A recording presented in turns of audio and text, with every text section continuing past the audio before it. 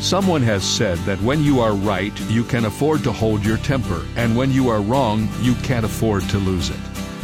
But that requires self-control, which can really be a challenge. Solomon wrote in Proverbs that a man without self-control is like a city without a wall to protect it. Yes, self-control is difficult, if not impossible, unless we have the help of the Holy Spirit. When Paul listed the 9 aspects of the fruit of the Spirit, self-control made the list.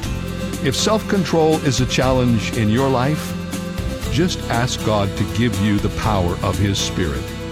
This is David Jeremiah encouraging you to get on the road to new life. Discover the power of God's Spirit on Route 66. Route 66, driving the word home. Log on to Route66Life.com. Start your journey home today.